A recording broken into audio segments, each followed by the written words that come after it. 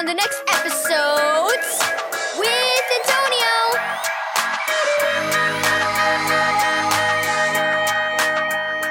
Thank you, Keys for Kids Ministries, for this daily devotional. Part of God's family. Read Ephesians 2, verse 19 through 22. This trip is so much fun, said Clara as her family drove back to their hotel during spring vacation.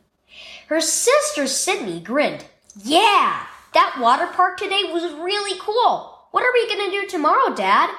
Tomorrow we're going to church, Dad answered. Sydney frowned.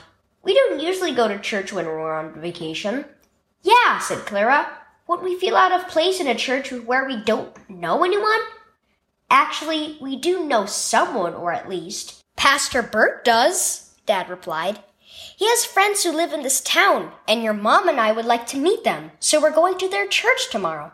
I think we'll feel at home there. The girls were not convinced, but they knew better than to argue. Early Sunday morning, Mom woke Clara and Sydney.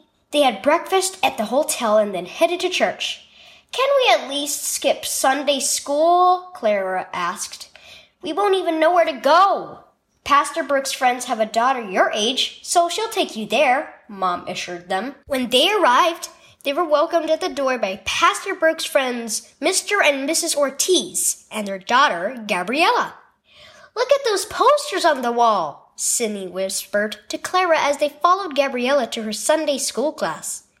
They have the same Wednesday night program we do. The girls were also a little surprised to find they enjoyed the songs they sang, both in Sunday school and in the morning church service, even though they hadn't heard some of them before.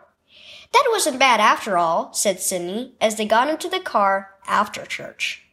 No, said Clara. Actually, I liked it a lot. I liked their songs almost as much as the ones we sing at home, and Gabriella and the other kids were so nice. Dad smiled.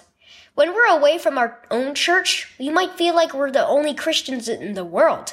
But that's not true. There are people everywhere who love Jesus, and it's nice to meet some of them. Yes, said Mom. After all, we all belong to God's family. Meeting Christians in unfamiliar places reminds us we're never alone. Christians belong to God's family. Key verse. You are no longer foreigners and strangers, but fellow citizens with God's people and also members of His household. Ephesians 2, verse 19. Have you ever visited a church in a place you didn't live? Was it a lot like your church at home? Chances are that some things were familiar and other things were different, but the important thing is that you were able to meet others who love Jesus. A church in a new place can be a home away from home because all those who trust in Jesus are part of God's family.